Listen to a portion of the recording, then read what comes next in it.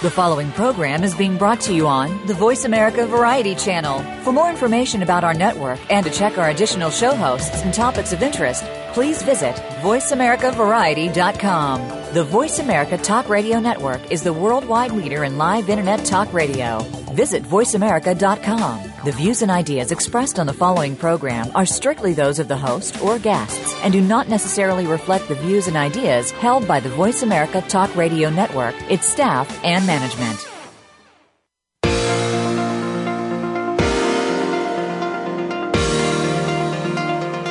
Welcome to Good Morning New York Real Estate with Vince Rocco. Our show is all about the exciting world of real estate, and in particular, how it relates to the lucrative New York market. But if you're not planning a real estate transaction in New York, we still have plenty of information that you can use no matter where you are. Now, here's your host, Vince Rocco. Good morning, everybody. Welcome back to another edition of Good Morning New York. It is Tuesday, January 13th, and I'm your host, Vince Rocco, and we are coming to you live from Blastoff Studios in New York as usual. You know, the hottest debate of the moment among real estate insiders is, will the market for top-end luxury real estate finally run out of steam in 2015? More than 6,500 new condominium units below 96th Street in Manhattan are slated to hit the market this year, more than double the amount of the inventory from last year. Inventory for new apartments in about 100 buildings is on pace to rise to a 7-year high, the New York Times has recently reported. In 2007, for example, 8,052 new units were listed for sale. Many of the new units coming on will be concentrated along Billionaires Row near or on West 57th Street. About 2,500 units in 59 buildings hit the market in 2014. So this is a clear uptick, and many questions are being raised as to what the dynamic will be and how the residential housing market will look in 2015, this year. My guest today is Jeff Appel, a record-setting sales professional and real estate industry leading executive who is widely recognized as a major figure in New York City real estate. Most recently, Jeff brought unparalleled leadership to his role as president and COO of Town Residential. Now, as an independent industry expert, consultant, and spokesperson, Jeff is able to share his knowledge and strategies with all of us. Jeff is no stranger also to the media. He was the co-host of the popular WPIX real estate and lifestyle television show, Metro Residential, a few years ago. It's my pleasure to welcome Jeff to the program this morning to help us understand what 2015 is going to look like. Good morning, Jeff. Good morning, Vince. Thanks for having me. Thank you for being here. So let's get right into it. The average sale price in Manhattan reached an all-time high of $1.7 million in 2014, driven mostly by new development closings and tight inventory in the resale market. This according to Douglas Elliman's fourth quarter sales report. The report also said the fourth quarter had the second highest sales volume in 25 years with 2718 closed sales. The highest was in 2013 with 3297 closed sales. Howard Lorber also went on record, chairman of Douglas Elliman, saying he's very optimistic about the market this year, and his quote was, the numbers are going to be astronomical in 2015. So let's break this down a bit. In your opinion, your expert opinion, what is the market going to do in 2015? Well, I think that the numbers are indeed going to be astronomical in 2015, but we have to look at what's carrying over from 2014 and closing in 2015 and what's going into contract. You have to break it down, but I think it's good news in both instances. So we have to get some facts straight before we really look at the market. You know, a lot of people say, well, the market's overheated. There's way too much inventory. You know, how many billionaires are there? So let's start with that. How many billionaires are there? There are roughly 1,800 billionaires. So 1,800 That's billion, a lot. That is a lot. We're up from about 900 billionaires in 2009. Mm-hmm. So 1,800 billionaires is a lot. But now let's look at what a millionaire is. Do you have any idea how many millionaires there are? Hundreds of thousands, probably. Actually, there's a little over 12 million millionaires. 12 million. There's a little over 12 million millionaires. Wow. And millionaires come in a lot of different shapes and sizes. So a millionaire is somebody who has $1 million, and a millionaire is somebody who has $999 million. Mm. So when we talk about Billionaires Row, we're not really talking about Billionaires Row. We're talking about ultra-wealthy. And in the ultra-wealthy space, if you figure there's 12 million, roughly a little bit more actually than 12 million millionaires, there's going to be a whole bunch of them sort of at the bottom of that group of people. There's going to be a few people in the middle, and there's going to be a big concentration on top. So I think that most brokers in New York City would be very happy to take someone with a net worth of $775 million into a billionaire's row building. So I actually think that if you put that in context with the fact that 75% of New York's market is rentals, 75% of what's available for sale is co-ops, and that 25% of 25% is what is condominiums. And in that 25 of 25%, roughly 3% of that trade a year. And you add 6,500 more units to that.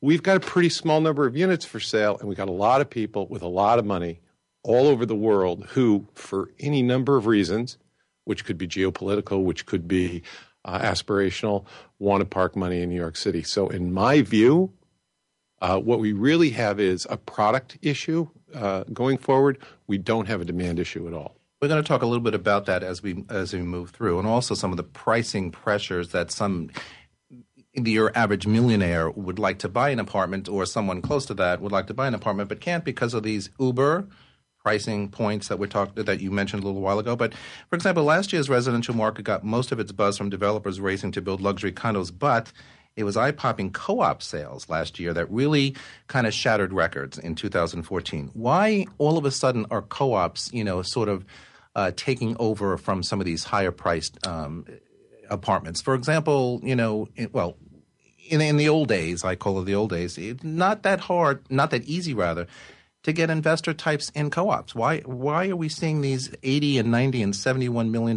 co-ops and being bought by investor types? Okay, so I think that's actually pretty easy to figure out. If you go outside a market like New York and you're working with a luxury buyer, and that buyer has, let's say, $8 to $10 million to spend. Let's just take it down to the 8 to 10, or the 10 to 20 million. Let's say you had $20 million to spend. Do you have any idea what you get for $20 million? You get a king's palace, with every conceivable amenity known to man. Now you take that buyer who says, I want that same level of quality, I want that same distinction, I want that trophy property in New York City, and now you're looking at a $50 million plus property, at least. So the reason we saw those co-op sales these are all iconic trophy properties that are trading. These are the best of the best in the co-op market, largely concentrated on the Upper East Side, largely in storied buildings by very famous architects with incredible rarefied spaces.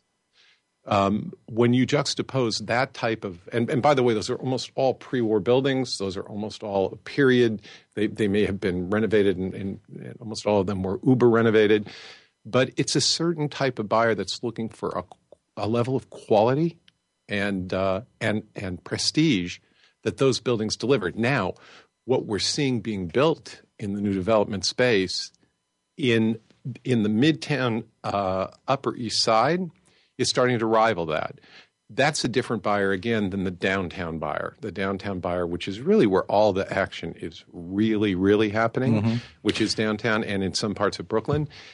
So when we see buildings like 157, 157 shattered records, but it wasn't so soon before that 15 Central Park West had shattered records. And it wasn't soon before that the Time Warner Center shattered records. Right. And it wasn't soon before that another building did. So really, this is about quality. And what we see coming on the market and what's slated to come on the market literally gives me goosebumps. It's such exciting inventory. So I think that we're going to start to see huge demand for these projects, and I think this has been an issue of quality, not quantity. I agree with you about the exciting product coming on the market, but let me just go back to the co-op situation for one more minute. So traditionally, the co-op boards, very difficult to get past, especially in some of these buildings that we're talking about on Park Avenue, on Fifth Avenue, on Central Park West, whatever.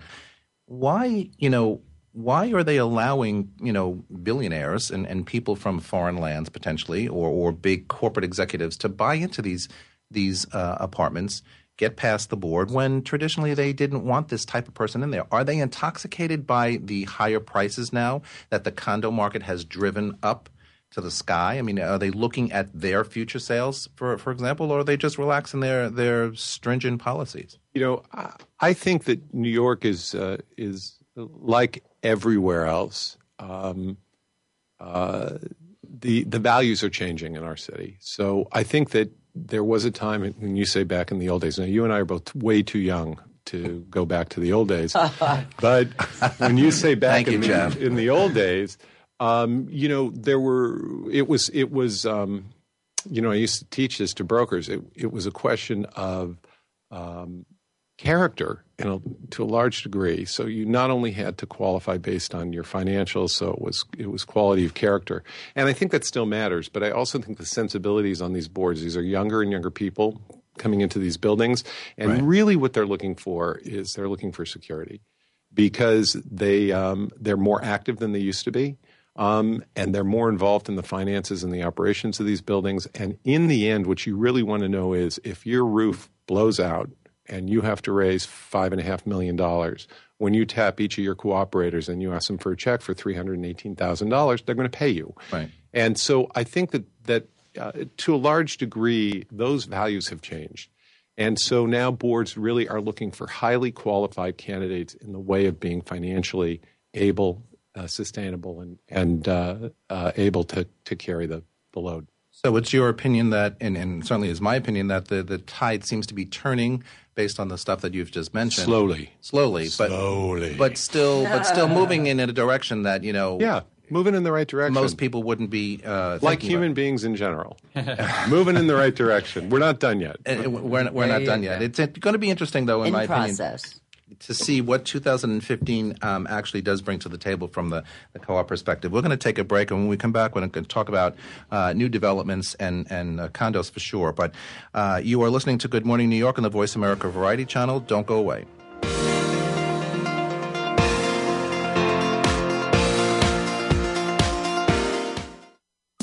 Streaming live, the leader in Internet talk radio, VoiceAmerica.com.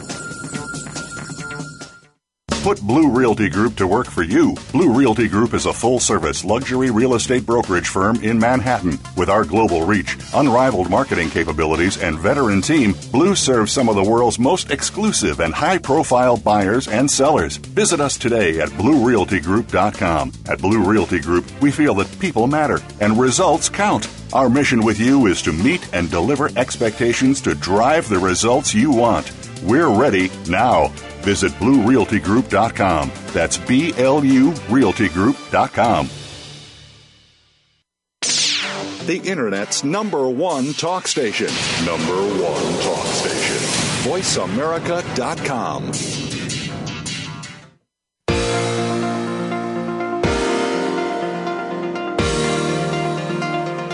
You are listening to Good Morning New York, Real Estate with Vince Rocco.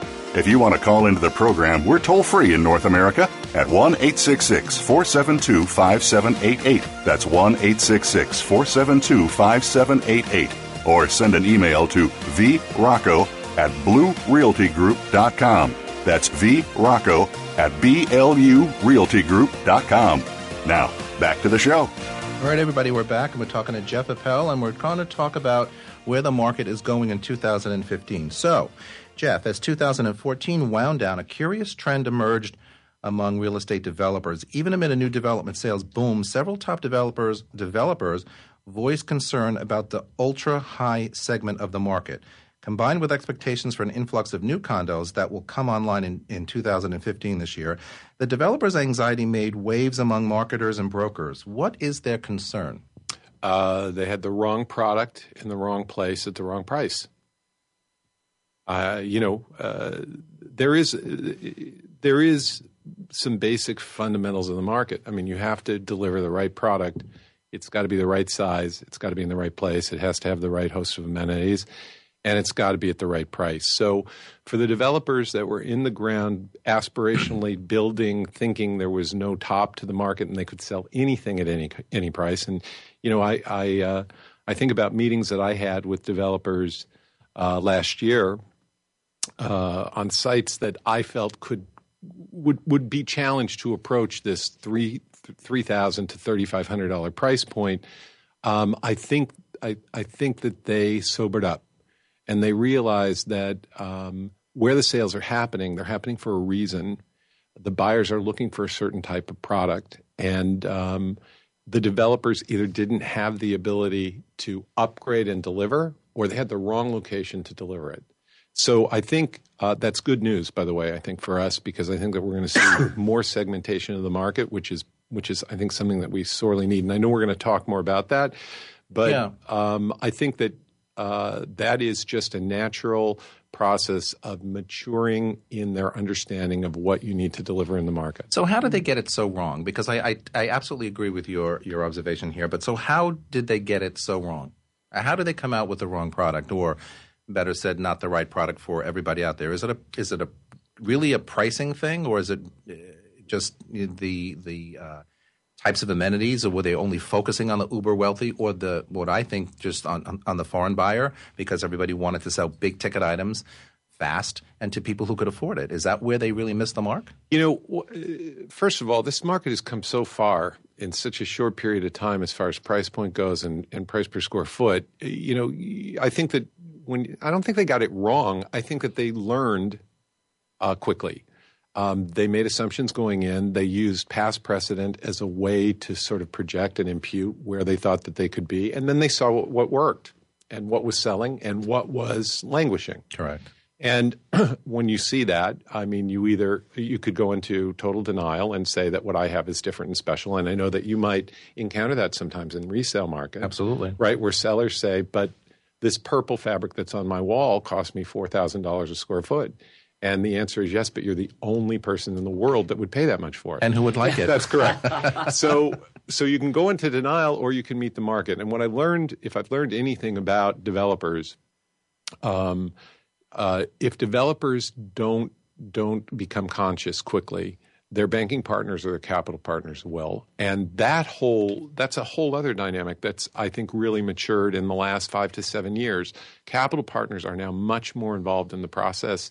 And they're much more astute about the market. As they should be. So while there are a number of buyers who can afford these prices or the Uber prices, it's not the kind of inventory that sells every day or so quickly, as we know. But so how is this pricing scheme going to put pressure on the resale market for the rest of the buyers that are out there? I mean, it really is a price-pressured situation here for I get excited. Everybody who wants to buy. No, it's great news. It's great news because everybody's got to end up somewhere, Vince. Correct. Right. So that means that there's a huge opportunity.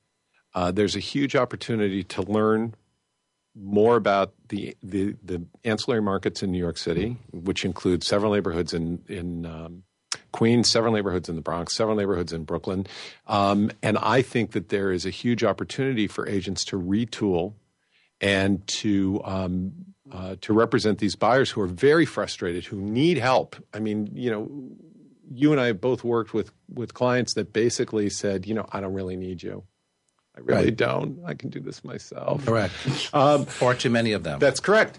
But this pressure is going to create value for agents, and agents are going to be able to be of greater service. Now, it does require that agents retool, and it requires that agents learn more about the markets where these opportunities to own exist. I mean, I think for the first time about 2 weeks ago, I heard a broker in Manhattan say that they were working with a client on Staten Island.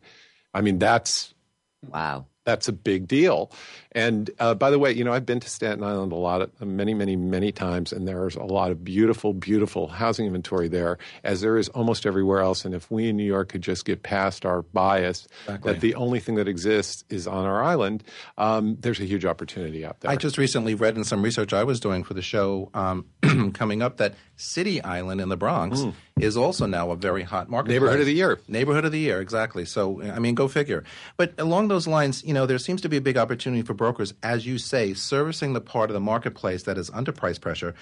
How do they get the market stimulated and moving? And aren't sellers – see, here's my concern. This is what I continue to see in my personal business. But aren't sellers still intoxicated by the skewed large asking prices, and they still want these prices? So even if we're trying to correct things and bring prices to where – normal people can purchase, what do we do with this? Because there are sellers who say no. Well, first of all, we can't correct anything. And the market actually, we can't change the market forces.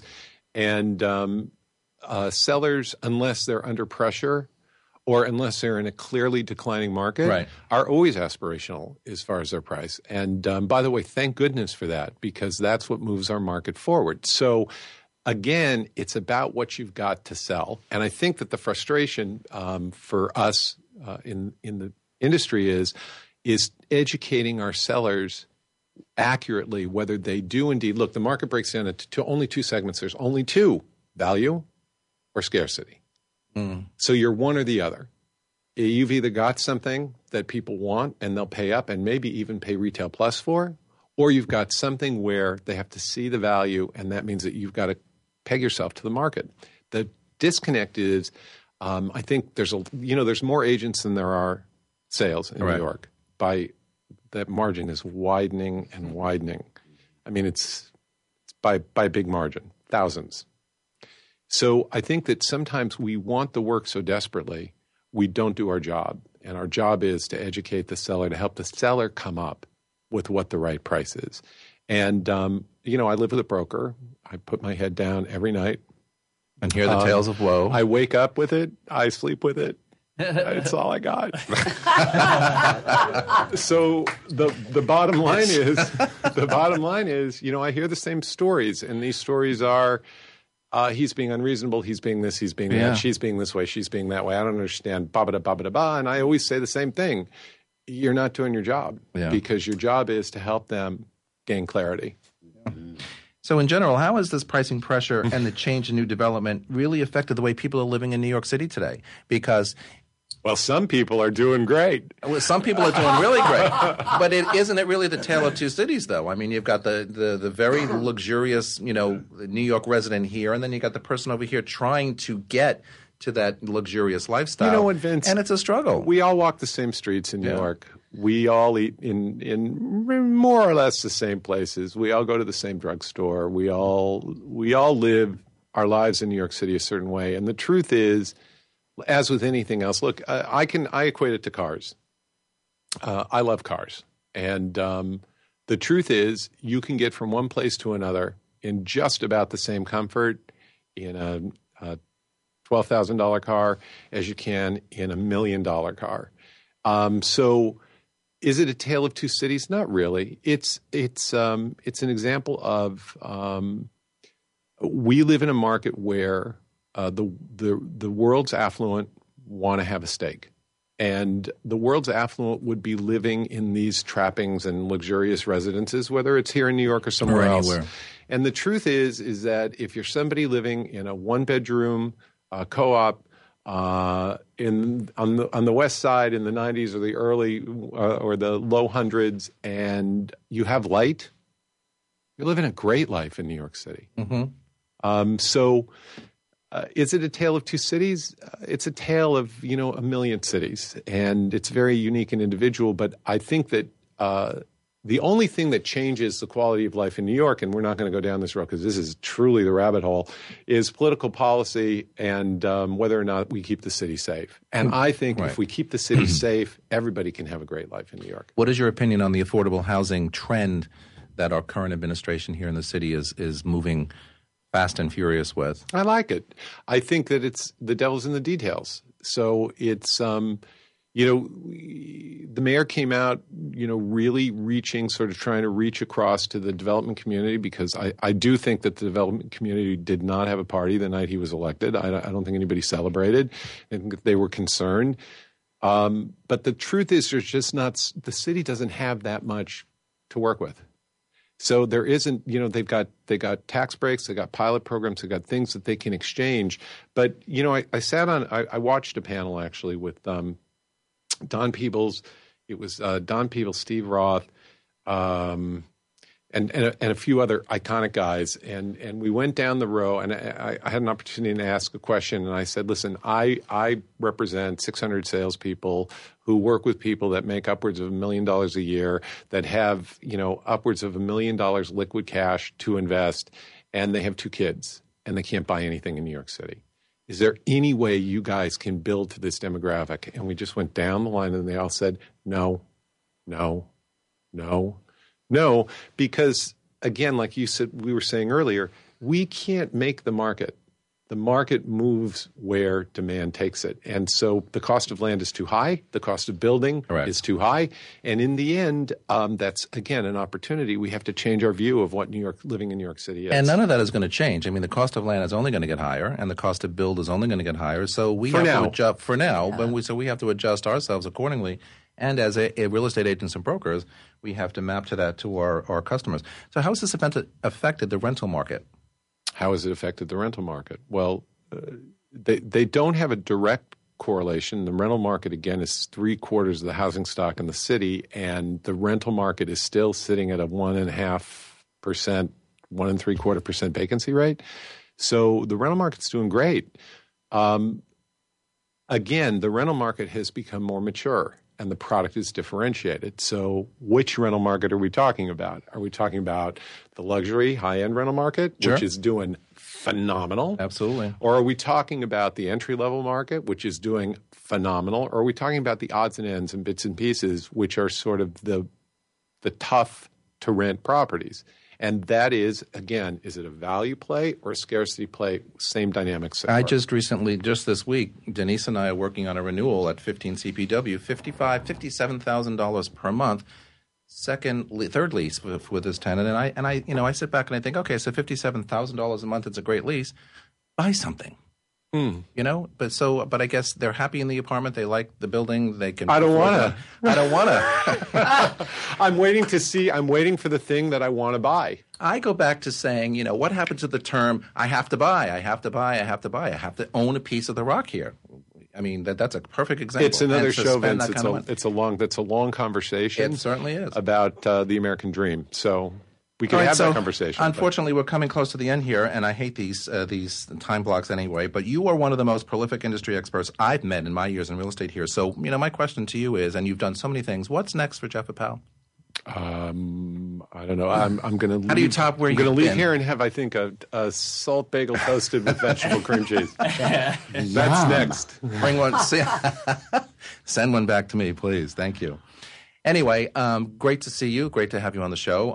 Sorry again that we run out of time, but come back and talk to us again. Thanks, Vince. All right, guys, we're going to take a break. I'll be back in a few minutes. Don't go away.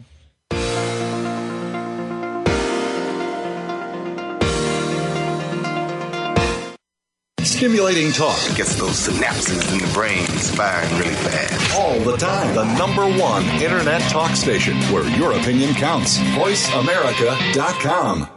Put Blue Realty Group to work for you. Blue Realty Group is a full-service luxury real estate brokerage firm in Manhattan. With our global reach, unrivaled marketing capabilities, and veteran team, Blue serves some of the world's most exclusive and high-profile buyers and sellers. Visit us today at BlueRealtyGroup.com. At Blue Realty Group, we feel that people matter and results count. Our mission with you is to meet and deliver expectations to drive the results you want.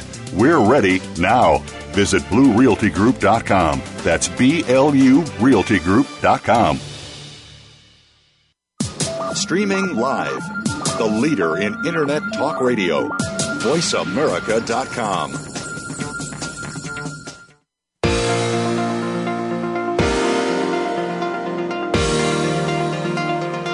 You are listening to Good Morning New York, Real Estate with Vince Rocco.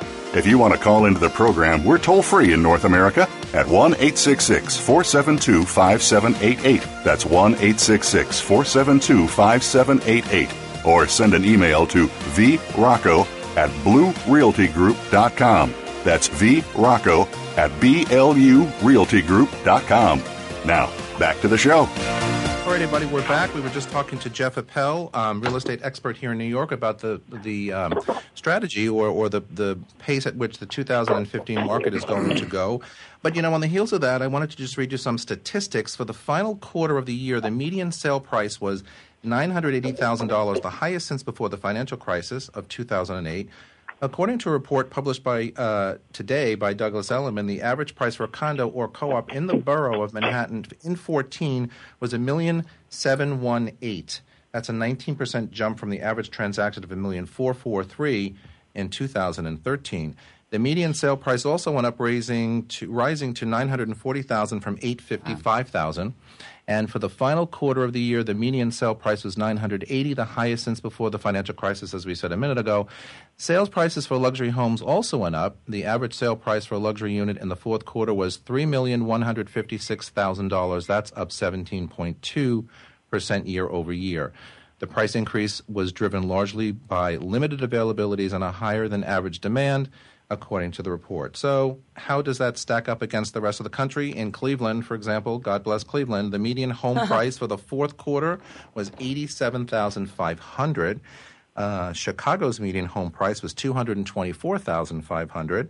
And finally, in Detroit, Trulia lists the median home price is $39,000. Isn't that something? That means if you spent the report's Manhattan median in Motown, you could buy 24 houses. Go out there and do that. Isn't that something? Wow.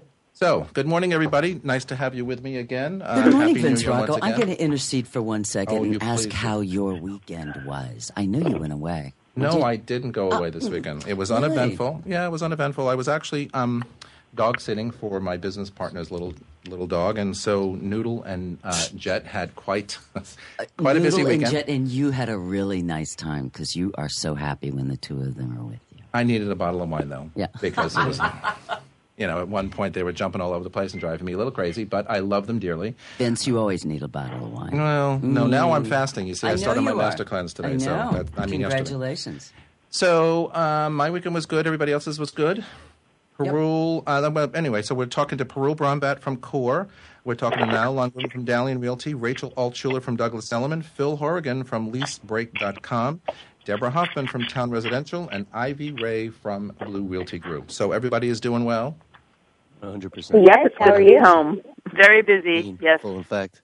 Very busy. Well, that's good to know. I mean, so we ended the last couple of weeks with sort of closing out 2014, projecting 2015. So how, I guess, second week, almost third week into January, how does 2015 look for you guys? Are you seeing some ramp up? I'm looking really forward to it and excited about the deals that are sort of in front of me right now and the way it seems like the pipeline is building out. So it looks like my first 6 months look pretty strong, which is exciting. Yeah, I would agree. I think there's a lot in the pipeline going on, especially with a lot of my agents. We have a lot of things brewing, nothing tangible as of yet, but it just seems very promising. It feels like the quiet before the storm, like the storm's brewing, and I feel as within the next 4 weeks, something should be taking hold. I'm sort of feeling the same way, quiet before the storm, and I'm trying to put my finger on, because of course, as an agent and as a broker, you're always anxious for that to start right away. So what do you think is driving? I feel the pent up, something's about to happen, I think, as Jeff said earlier in conversation. It's going to be a very good year, astronomical numbers potentially. But where is this coming from based on where we left 2014? And how quickly do you think we're going to get to where I call, fully ramped up and charged and ready to go? I feel I'm about, 2-3 weeks away from super busy. And I'm kind of like, I can't wait. I think there's a lot happening behind the scenes, and also the weather plays a factor. Probably 10, 15 degrees outside. Not many people are getting out and hitting the pavement right now. So a lot is happening behind the scenes. I've spoken with a number of buyers, and a lot of them are doing their research right now and mentally retooling, because remember, at the end of last year, all the press and the things we've been reading were talking about record high prices and a lot of things that Jeff had just spoken about. And they really want to get their strategy ready to see what this year is going to bring initially before they really jump in the market. Yeah, I agree with Deborah, Deb. But what are they actually saying? Also, I think because I'm so busy right now is really due to the rental market. November and December were slow, and suddenly everyone wants to rent by January 15th or February 1. So that's definitely keeping me busy right now. Deborah, let me go back to you for a second. Parul, hold it 1 second. Parul, hold on 1 second. Deborah, let me just go back and ask you, so what are your customers actually saying to you? I mean, so they sat back a little bit at the end of 14. They're looking to see where the market is going in 15. What are they actually saying to you by way of, their thinking strategy?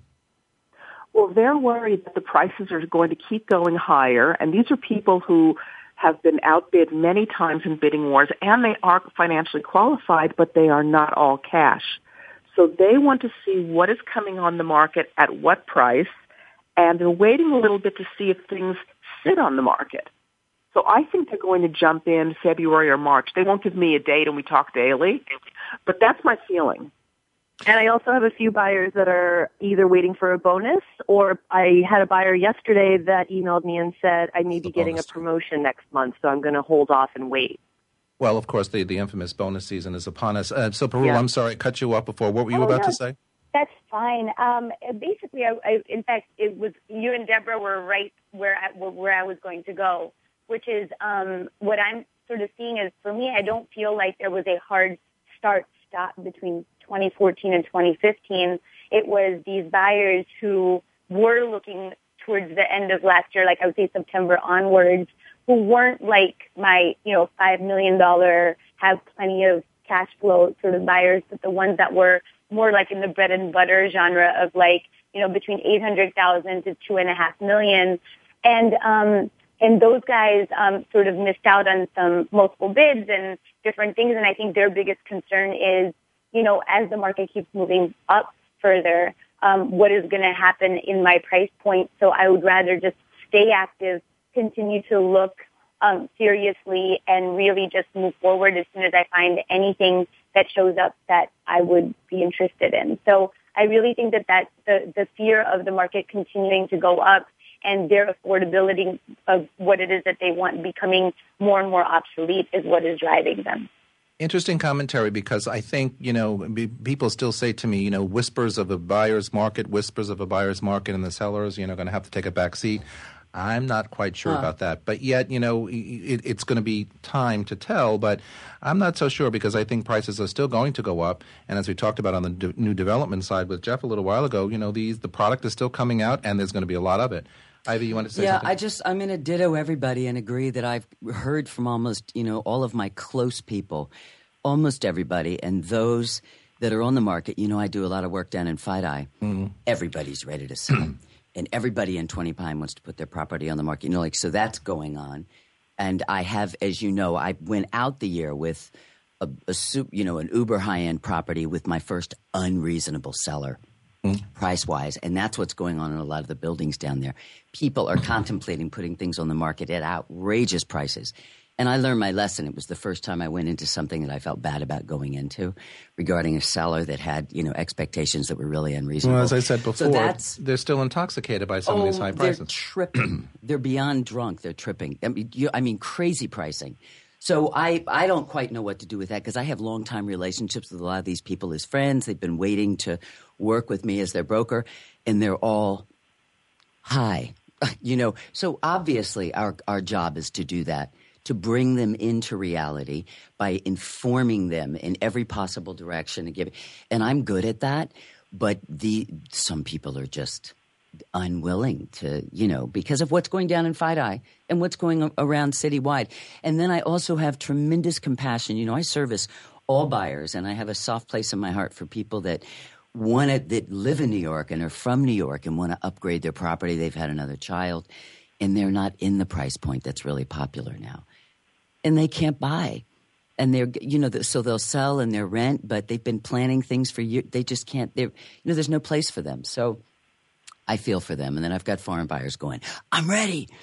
So nothing's happening yet, but everybody's. What, if any, are your plans to look at the foreign market? I mean, on this program, we've talked about for weeks and weeks, and we've had Nikki Field on here, who's the expert in cultivating the Chinese marketplace. What, if any, plans do you all have as individual agents and brokers here in town to kind of tap into that marketplace? Because, I mean, I struggle with that as well, like everybody else does, trying to find ways or hooks into getting many more foreign buyers to the table, because even as Jeff said earlier in conversation, that's really where, the comfort level is with some of these prices. And, for a lot of political reasons, it's safer to park your money here. So are we doing a good enough job finding these foreign buyers? I mean, every time I pick up, a trade rag or a newspaper article, it's the hot topic of the day yet again. What are we all doing about that? Anything? For me personally, it's my strongest growth segment for this year. That's where most of my goals in terms of something that I'm doing differently lies. I think that, I'm fortunate enough to have sort of a natural in. I think I'm one of like maybe, I don't quote me on this, but I would say like 3 to 5 Indian brokers that I know of in the city. And so that sort of creates a natural market for me internationally to sort of forge relationships and really tap into that, that group of people who, even in this country, Indians are the highest per capita income.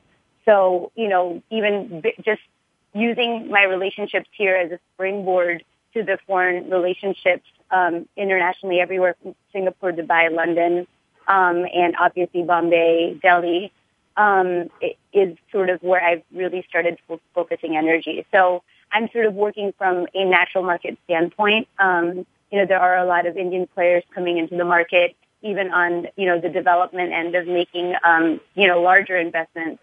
So it's an interesting time that, that this segment is sort of starting to show up in the market space. And so I'm sort of excited about seeing how that works out in 2015.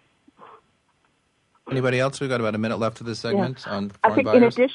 in addition to international buyers, we have a lot of national buyers, people from out of the New York area who are really coming in. And I think that segment's been ignored by the press because international are much more exciting and glittery. Well, I totally agree with that, but I also agree that there's a lot of national people out there wanting to buy in New York City for the same reasons that everybody else wants to. All right, we're going to take a break. We have to go for a second. We are listening to Good Morning New York on the Voice America Variety Channel. Don't go away.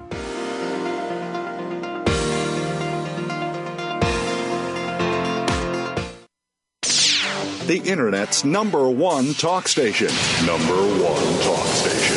VoiceAmerica.com.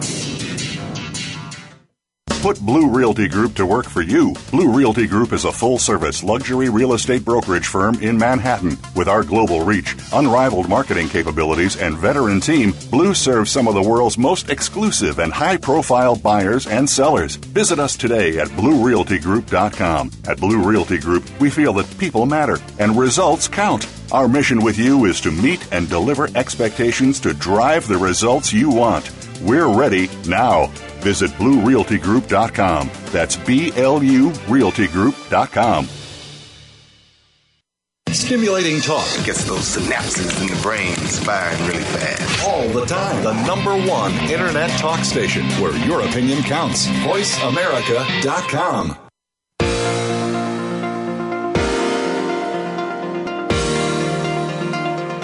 You are listening to Good Morning New York, Real Estate with Vince Rocco. If you want to call into the program, we're toll-free in North America at 1-866-472-5788. That's 1-866-472-5788. Or send an email to vrocco@bluerealtygroup.com. That's vrocco@blurealtygroup.com. Now, back to the show. All right, everybody, we're back with the panel, and I just wanted to ask a question. So, in all of our running around town, buying and selling and renting apartments for our clients, new or old, the question sometimes comes up, when should I start looking for a rental? When should I start looking for a rental apartment? Now, here, you have a signed contract to sell your co-op, and you have a closing date on or about, 6 weeks from now. The buyers still have to finalize their financing, which is a decent amount of the purchase price, and pass the board. Pass the board. Here we go. So when should you start looking for a rental that you're going to live in once you actually close on your co-op? This is a huge issue for most of us most of the time because it's always about timing, and timing in this business is not always so easy. Yeah, I mean, I'll take that. First of all, you definitely shouldn't sign leases until the board approve the buyer. I mean, there's just no question about that, and people do unfortunately do that. Mm-hmm. But in terms of when you could start looking, I mean, you could always look early. The thing about the Manhattan market, the rental market, it does move pretty quickly. So, worst case, if you had to find an apartment with 2 weeks, you can do it. But there's no reason to, no reason why you can't start looking a month before that board interview or what have you. Get used to the market, know what prices are going for, have a feeling of, what's renting in your particular market segment, but do not sign leases and hand over checks until your board. So let's go back to timing for a minute. So good advice. So let's go back to timing. So, for example, I sign a contract and my broker tells me I have to wait a little bit. How long does it take a renter to find a place? Because I think that's most people's angst. I don't know how long it's going to take me. Well, there are hundreds of apartments out there that I need to look for, etc. I mean, what's the timing? The thing I often tell buyers is, look, we'll start looking as soon as we can, but just so you know, the market does move fast. You could find an apartment in a day. Absolutely. I mean, that's the thing about Manhattan is you can find a rental, not a sale. That's very difficult to do, but a rental apartment if you had to. Obviously, you never wanted to come to that, but when you at least tell a client this, it puts them at ease a little bit. They don't have to start looking 2 months out. And of course, I think the ideal time usually is about a month before, roughly a few weeks before. But yeah, you definitely can find something in a few days. And the reason for that is a lot of the landlords know things go very quickly, so they often don't put them on the market often until they're emptied out, all ready to go. And the landlord often wants a deal that day, and you can get a better price if you're willing to sign a lease for that day. So those that do wait for the last minute sometimes can get some of the better deals. Let me ask a question to the panel here about post-closing possession. How do we feel about that? You're nervous, you don't know what to do, you're closing, and you ask the new buyer who's buying your co-op to stay in your unit for 2 weeks, 30 days, whatever. I know attorneys and sometimes, brokers, jump out of their shoes over this, but what is the feeling on post-closing possession? Because it's a tricky one. I've had it kill It really deals. depends on the circumstances. Yeah, and it does. 99% of sellers' attorneys really hate it because you're very afraid buyers' attorneys hate it because you're really afraid that the seller is not going to vacate. What if they don't find that place? What if this happens? What if? But if it's only a few days, if it's a week, many times it'll work, even 2 weeks. I've done up to 2 weeks, and once I could not get people to agree on either side, so I even offered to have a family stay with me for a week just to get it together. You get a gold star, Deborah. I don't think I'd even do that. Oh, my God. Good Lord. All right, well, that's okay. Just real quick on that, Yeah. one piece of advice that I would say is when you're working with, say you're a seller and you need post-closing possession, in other words, you want to stay in the apartment a week or two after the fact, try to negotiate that before the contract's signed. So what happens often in a crazy market like this where there's several offers, you go to the buyers and you say, listen, the seller likes your offer, but there are some other ones that the seller also likes. Would you be willing to do a post-closing possession? Negotiate that at that point. And this way it creates a lot less problems down the road. And just to echo what Deborah was saying, basically there's a very different distinction in terms of regulation and rights of the person who owns the space if somebody is staying in the space for less than 30 days or more than 30 days. So under 30 days is always going to be the easier negotiation from a liability point of view. Even attorneys are going to be better with that. It is when it goes over a 30-day agreement that actually the person who is staying in the property ends up having more rights than the person. Well, not more rights, but the rights tend to be such that the person can actually sort of stay there for much longer, and it becomes a much longer procedure to try to remove the person from the premises. Yeah, it's a major Parul issue. just reminded me, and this is very, very important with co-ops, is that many co-ops will not allow a post-closing possession because they see it as a sublet. And many times you cannot sublet until you've lived there for 2 years. And some buildings are getting very tough on this because of the rise of Airbnb. That's another whole story. That's another whole show. Yes, but yes, anyway, I that's just recently had a situation where we took a listing for a 2-bedroom apartment. I think it's going to go up for $1,825,000. And it's not even up on the boards yet. And we rented an apartment to this seller just yesterday. He's going to sign the leases today. And we've said, listen, we have to sell the apartment. Let's at least, but, angst and anxiousness. And no, I got to find something. Signed a lease, just as you warned not to do, and Phil. And so here we are. Now the pressure on the brokers are to get this place sold in a flash because, even though the seller says, oh, no, everything is fine, we'll sell the place, blah, blah. 3 months go by and it's not sold. Guess who gets, pressure? Anyway, let's talk about confessions of a first-time seller. So you're on the market for 3 months, 4 months. Typically, what does that mean? Price is too high. It's not priced correctly. Seller gets crazy. Brokers get anxious. A high asking price won't get you top dollar. Why? Won't get you the asking price. It certainly won't get you even more than that. Why? If it's a tight or competitive market, if you price it lower, it's going to drive more demand to the property. If you price it high, people aren't even going to show up to the open house because they think that the seller is unrealistic in the first place. The more options that you have, and if you price it lower, the more that you're able to drive traffic to the property, the higher likelihood that you're going to drive a bidding war and get the price higher.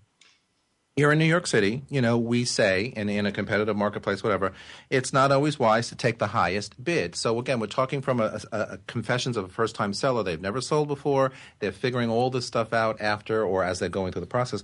Why not take the highest bid? Everybody wants the most money they can get. What's wrong with taking the highest bid or the highest offer? I think it really matters the wherewithal of the purchasing power of the buyer, the prospective buyer. Do they have the right credit? Is the DTI correct? Do they have the right income? Are they right for this co-op? Compared to the board, some boards 1,000% don't like flashy people walking in with Rolexes and I'm going to do this. And I can't go in with a green tie at my board interview. Vince, you can go in with anything you want. You'll be There's all also right, the risk of underappraisal. So I actually had two properties get underappraised. Last year, we made it work. We got creative with the banks. We had to order a second appraisal. But if you go too high, you just have to make sure that the buyer's putting enough down, more than the 20% or 30%, and has the money to cover if it doesn't appraise. Here's one. The buyer's broker can make or break a deal. The buyer's broker can make or break a deal. You're the listing agent. You have a seller that's getting very anxious, and for all the reasons that we just talked about, but then here comes a buyer's broker who can potentially, clobber the deal. What's that about? And why? Oh, my God, that's such an easy thing to have take place. You've got somebody that, insists on talking by phone. I was reading something and saw this line, and this has happened to me before, and then they never answer their phone. You've got somebody who doesn't take your strong recommendation to get an attorney that's done a lot of closings in whatever building. If the building is, historically problematic or has some financial issues, and they don't follow suit on that. You've got somebody that up front, when you're talking about advising your seller as to which buyer to consider to accept an offer from, often the broker on that side is where I make a good portion of my decision because they can easily make or break a deal. And then if they ill-advise and if there's issues that come up and they're just not clean and communicative and reasonable and, well, it and goes don't back to what Niall well. said too. If they don't present a board passable buyer or candidate, and it's really their responsibility, our responsibility as agents to make sure that when we put something forward that we feel confident that they're going to get past that board or past the condo board, whatever. And oftentimes, especially with less experienced agents, that doesn't happen because they don't necessarily know what they're looking for. I was having a little bit of a training session with some of my newer agents yesterday, and I was preaching about the financial statement, the revenue financial statement, because if you start working with a buyer and you don't know what they can afford, what they have, what their assets and liabilities are, how could you intelligently guide them through the buy process? Because everybody says, oh, I can get a mortgage, oh, I can get financing, I could do this, and I can buy $1 million apartment because I have, X amount of dollars in the bank. But if you're looking at a co-op and you have to put $200,000 down on a co-op, and all you have is $200,000, you're going to walk around saying, hey, I can afford to do that. Well, where's the cash left over? Oh, I never thought about that, right? So I tell the new agents, and I'm sure you do, Niall, that you have to look at these financial statements and really pull them apart and understand exactly what's on both sides of the fence here. Assets, liabilities, credit scores, what else? Credit card debt. I mean, I had somebody with $40,000 or $50,000 in credit card debt, but said, oh, but I have a lot of money in the bank. Well, then pay off the credit card debt. Also, student loans. Seriously? When you have doctors or lawyers, they have crazy student loan debt, which really hurts their net worth. That was another big one that came up, and that was really unbelievable. All right, 7 reasons a broker will refuse to sell your apartment. The seller is sticking to an unrealistic price. We talk about this almost every week. Price is too high, not going to happen. Objecting to the sales process. The seller doesn't understand the sales process because you haven't explained to them what that sales process is. We did a whole half a show on that. The seller is haggling too hard on the commission. We just sit back and say, you know what? I'm going to work my butt off to get this apartment sold. I'm worth 6%, 5%, whatever. And you come to an impasse because they don't want to pay. And they'll fight and argue back and forth with that. Living in a problematic apartment. What's a problematic apartment? It shows like crap. It needs a paint job. There's leaky ceilings, whatever. Fix the place, show it well. We've done shows on just that. Kathy Hobbs was actually on the show talking about staging and getting an apartment ready to present to the marketplace. Or you're living in a problematic building and a broker says, listen, this building has a reputation of financial issues, of all kinds of problems. It's going to be a difficult potential sell here. Seller, here's a good one. Seller is not actually wanting to sell. Oh. Wow, isn't that a big one? That's a biggie. They say they want to sell. They call you in. They have a parade of brokers coming in to be interviewed. And all of a sudden they say, well, I'm not really quite sure. Guess what? Ain't going to happen. Or being the wrong kind of crazy. Sellers can be crazy. So you got to find out what side of crazy they're on and then relate to that, right? Because there's a whole bunch of that going on. Yeah. Or say no. Or say no. Well, the end of it is you're going to say no. Yeah. So anyway, we are out of time as usual. We need a 2-hour show. Thank you, Niall. That is Good Morning New York for this week. We are back next Tuesday morning at 9 a.m. Eastern, 6 a.m. Pacific time, live here on Voice America. You could always catch the show later in the day on podcast. For all of us at Voice America all around the world, thanks for joining me, and I will see you next time.